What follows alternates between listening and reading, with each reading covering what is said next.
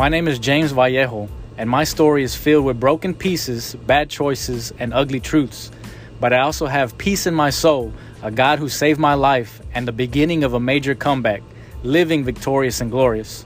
And I believe God put you in a place you don't belong to prepare you to thrive where you belong. And this is my story.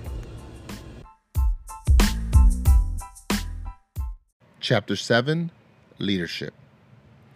This is roughly the end of year 9 going into year 10, and I'm on E-Wing, and Chico has put my name out there for the position of a facilitator. And they asked me if I want it.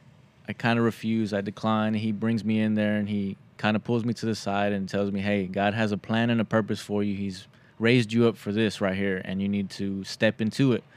And so he motivates me, he gives me words of encouragement, and he pushes me forward, and I accept it.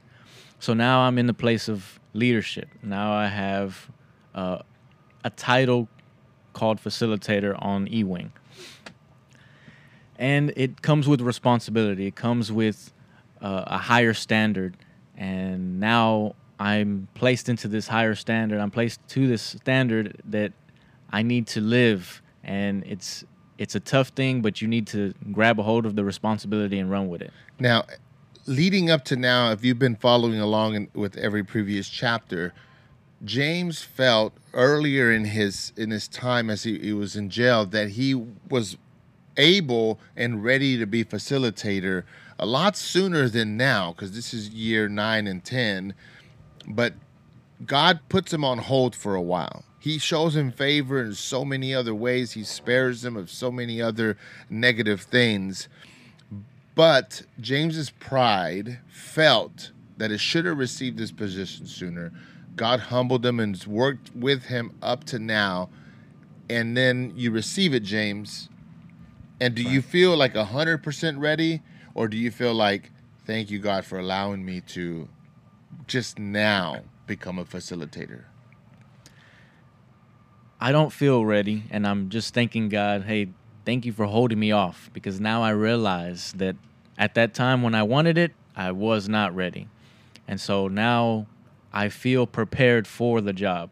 And not necessarily that I deserve it or that I needed it or really wanted it, but God was preparing me for this, and I was prepared for the job. And so what were some of the first things that, as a facilitator, that you had to do that you remember? Okay, so one of the first things that you have to do is get to know your group. There's guys in the group that are assigned to your facilitatorship, and now you have to get to know those guys. And on E-Wing, I've said it before, we go to chapel Wednesday, Thursdays, and Fridays. This is the program where there's actual group setting, and there's discussions being held.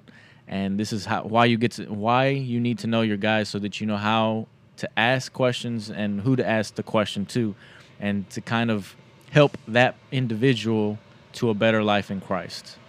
What were some of the leadership qualities that you had at that time that helped you? And then as soon as you started actually doing the work of your position, some of the leadership qualities that you learned? One of the ones that I had was listening. I was a good listener. I learned that from Chico, and it just perfected from them, but I already had it. I was a good listener from the get-go. And so that was key, to listen to the guys and let them know that you're paying attention, that you're giving feedback, and that you're answering questions and directing them. That's key. One of the things that I picked up was that to motivate people, to encourage the people. I wasn't really an encourager. I would give you some information, and I would leave you at that. But now I'm actually learning how to encourage people and motivate them to push forward, to keep going in Christ, and with advice, with information. And so that was one of the things that I also picked up, that I learned. That wasn't something I had to grow into that. But that was one of the things. And so as a leader, whenever you're in an organization, it's important to always identify who's next or who has potential. How did you do that? Did someone pop in your radar right away? Did you start pouring in an individual, or did that happen? So I was the group that I had at first. There was a guy real specific that he had potential, and he still does. Um, but he was a hard case. He was a hard headed guy. He has a lot of influence, and he had a lot of a lot of knowledge and wisdom. God had given him something good, and he was holding it back. But I was only with him for a short time, and then he left. So the next group of guys, or the next guys coming in, they were there was one specific that I had known for years and years and years before, and so I had met him when I was on J Wing, and we split ways from there. But he was young in Christ. I knew him, um, and I was on the wing with him on P Wing as well, and so I kind of seen him grow, and then he moved to E Wing and was in my group, and at first he was a guy that didn't know how to read. He was a guy that didn't know how to speak. He was always angry and upset. And I seen him over the years come out of that. And then when he was on E Wing, the little that was still left was being taken away. And I just pushed him to speak, pushed him, motivated him to get out there, and what God has already shown you and taught you, you need to give to the guys. It's like, because he thought in his own self that he was unfit, unworthy to speak. No one was going to listen to him. He was a short guy, a smaller guy. So he was like, nobody's going to listen to what I have to say. But I told him, hey, everybody has something good, and you just need to share it. You don't know who you're going to touch. And so I encouraged him to keep speaking, to keep giving. And later on, I even pushed him to facilitate at times and direct the group sessions. And so that guy right there, he was one guy that I poured into, and I constantly spoke to him on the wing. We had little studies and whatnot, and we ate together, and we watched TV together. We just lived life together, and on a daily basis, I was just with him, and he's still there. He has a lot of time, so he's going to be there. But I know God is working with him. God is going to build him up and to become a better leader than I was, a greater leader than I was. So if you had to define your leadership before you became a facilitator, and you start not only being in leadership, but you start respecting the position, right? And what it really takes to be a leader. What's the difference between the old idea of leadership and then maybe 6-7 months into your leadership? What's the difference there? What's the misunderstanding that you had? Let's just say. So the misunderstanding I had was I was Lord over these people. And so before, when I was in places of leadership in the world, I was Lord. And that's how I thought. So that was my view of leadership going even into Christianity. And that's why God did not put me in leadership at first. He needed to take that from me. I'm not Lord of anybody. I'm helping. I'm just motivating. I'm a mentor. I'm not over anybody. And so Jesus is Lord and not me. And so that was the thing that needed to be taken from my mind, my ideology of being Lord over somebody. And so leadership switched from being a Lord to a servant. And now I can help. Now I'm able to do something for the kingdom. And so the best leader is a servant, and he's serving the people. But he's doing it in a way that motivates, that encourages, and that pushes forward. He's not pulling anybody back. He's not pushing anybody down. And this is the perfect leader. He listens, and he pushes forward, and he serves. In this time, it was 1.5 years that you were a facilitator. Is there a particular instance where you can think of maybe an issue that you had, or some, two other guys maybe were arguing about something, you had to step in and you had to resolve something? I never really had any kind of issues like that where I had to, like they were about to fight or whatever. But there was an incident where um, one of the guys in another person's group was having an issue with the guy in my group for some reason. There was somebody owed somebody money. One of the guys in my group, he did some sewing, and so he didn't like the way that the guy came at him about his product. So he kind of pushed him away and didn't talk to him, and there was some tension there. And I told the guy in my group, "Hey man, look, this guy over here is talking bad about you. He's getting stirred up. He's stirring himself up to do something, and it can go further. And thank God it didn't go further. But I told my guy, hey, look, what you need to do is you need to go and I know it wasn't your fault. I know, hey, he came at you a wrong way, but that's your brother in Christ. You need to show love to your brother in Christ. And even though he did do something that was not benefiting the church or benefiting you at all, you need to apologize. You need to get out there and say, look, I want to mend this relationship. I don't want there to be tension. I don't want there to be a barrier between us. We're brothers in Christ. Let's come together. And that's exactly what he did. He had to humble himself because he was messed up about it. He felt some type of way about it. But we prayed about it, and he went and he apologized, and that relationship was mended, and they became good friends. They're still good friends. So that was an issue, but that is nothing serious, nothing too serious. So leadership is always defined by certain strengths that an individual has, okay? So there's someone listening right now who's like, man, I'm called to be a leader. I can't wait to be a leader, but they really haven't experienced any of that yet. So what advice would you give them going into their leadership? Advice I would give you would be, number one, pray about everything. Number two, listen to the people around you, the mentors that are around you. Gain what you can from the people that are mentoring you on leadership. Watch them. You don't got to necessarily ask them 21 questions, but sit down and watch them and observe how they act and how they are towards people, and just mimic them. That's the example for you. And from there, just do it. Execute what you've learned. Push forward from what you've learned, and put it to practice. So a year in, and you were a facilitator for a year and about 6 months. Tell me how your leadership matured at this time.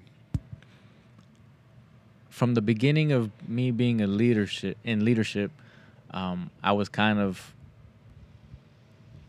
shy about it. I didn't want to go all out with it, and so I was hesitant to ask questions. I was hesitant to do certain things, but later on, seeing God work and seeing that God had already prepared me and seeing the fruit from it, I started coming out of my shell a little bit, you can say, and just pushing forward. And I was really getting out there now. Now I'm really helping the guys out. I'm loving on the guys on the wing, and I'm hanging out with them, encouraging them, and I'm moving forth from my group to other groups. Like I'm reaching out to the other guys too now, and they're asking me questions, and they're coming to me, hey, let's talk about this issue. And I'm like, all right, cool, because they've seen me with my group. And so now God has allowed me to kind of reach out to other guys in other groups, not necessarily everybody, but a couple people. And you got to be flexible. A good leader is flexible. They put me in charge of these guys. They put me as facilitator for these guys, but I'm a facilitator on a wing with many guys. So you got to be flexible. You got to move around and touch who you can touch, reach who you can reach. And God allowed me to speak to certain individuals. But I was coming out of my shell. I was fitting into a leader, into a facilitator at the time. And I was feeling the jacket. I was getting it on and putting it on, and now I'm comfortable in it. And so I'm speaking more, and I'm just directing more. But so this is about 9 to 10 years in, right? Right. How are you mentally, right? Like, how are you physically? How you've done quite a bit of time up to now.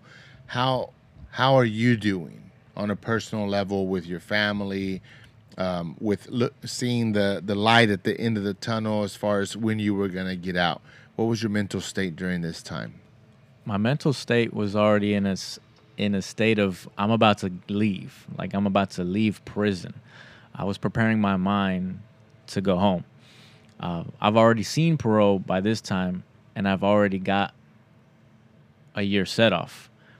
So I know that in another year I'm going to go home, um, and I'm preparing my mind for this.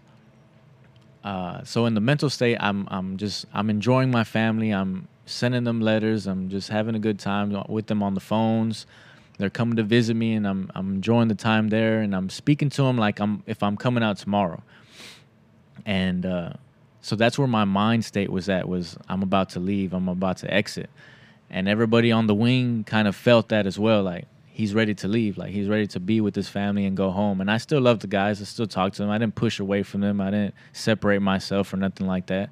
I still was doing my job and what God had called me to do. And but I was doing it in the right way. I was doing it in the way that it needed to be done.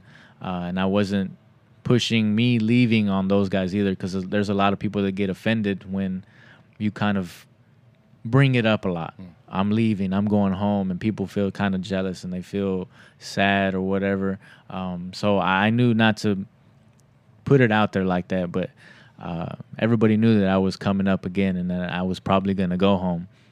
And so, but they were, a lot of guys were for me. They were backing me up. They were praying with me. We were doing it together. We were living life together. But my mind state was preparing to leave.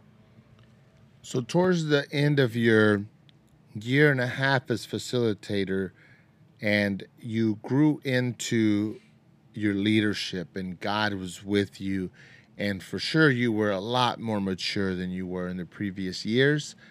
Towards the end of it, how was the transition? Because you had to transition out of it, and the new facilitator had to come in. What were some memorable things towards the end, and how did you transition out?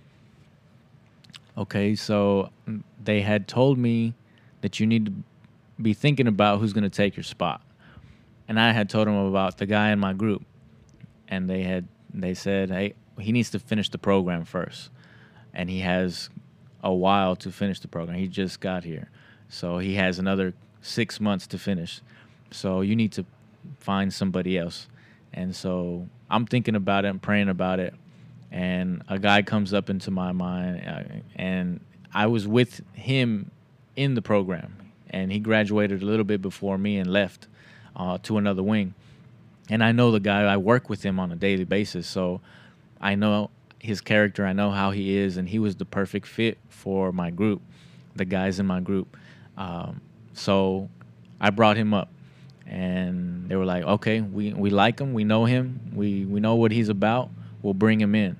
So it took 2.5 months for him to finally get on the wing, but he got on the wing, and now he's learning the guys, he's listening to the guys, he's in the group, and he's preparing himself for facilitator status, facilitator position. And he's an older guy than me. He's already well in his 40s, and so he's mature enough to know how people are and how people act and characters, and he's lived life. So he's ready for this position, and I see him, he's ready, and in the group's discussions, like while I'm still there, I allow him to facilitate just so the guys can get used to him and what he has to bring out and how he's going to direct and stuff like that. And so and they like him. Everybody likes him. So it was a good transition. It was good. I'm glad that it was good. Everybody liked him. Everybody was like, he's a good fit. We know why he's here and that he's going to be our facilitator. And I was like, all right, cool. And so this is the end of the year and a half. It's kind of heartbreaking.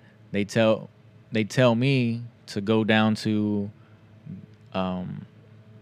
this little meeting that they have it's custody level meeting.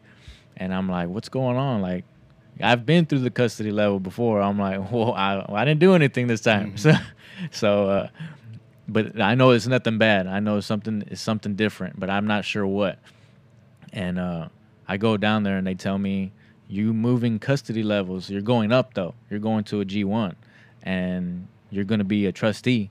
And I was like, whoa. So being a trustee is like your ticket out the door. Almost.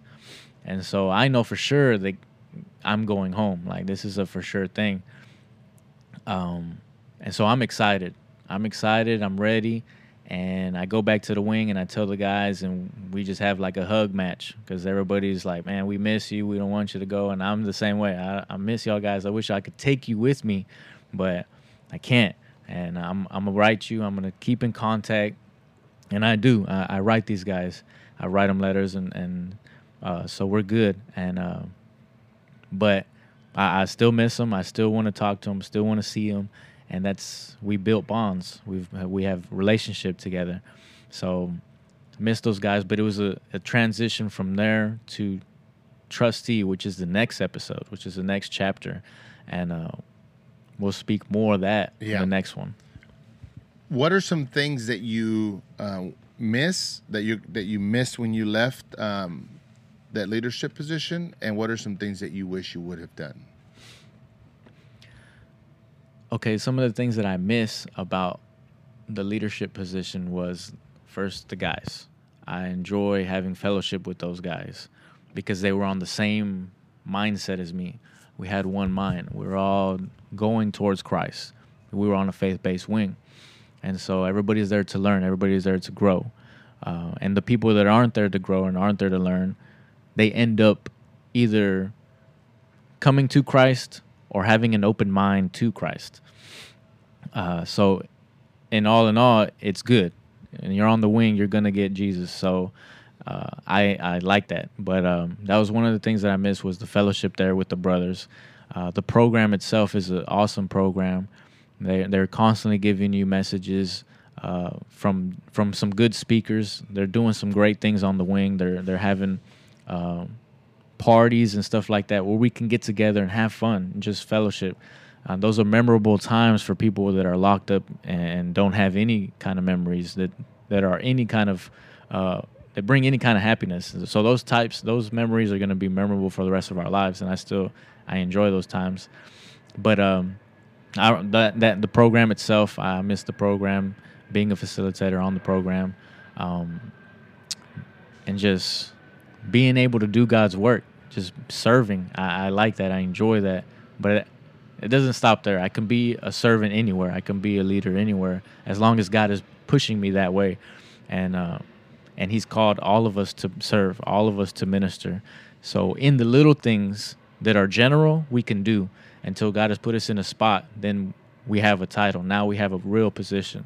But in general, we can all serve. We can all put forth the work to save souls, to reach the lost. So if you're listening, I hope that you got something out of today's chapter. The next chapter is going to be about when James spends his time in trustee status and he's getting closer to his exit. We'll see you then.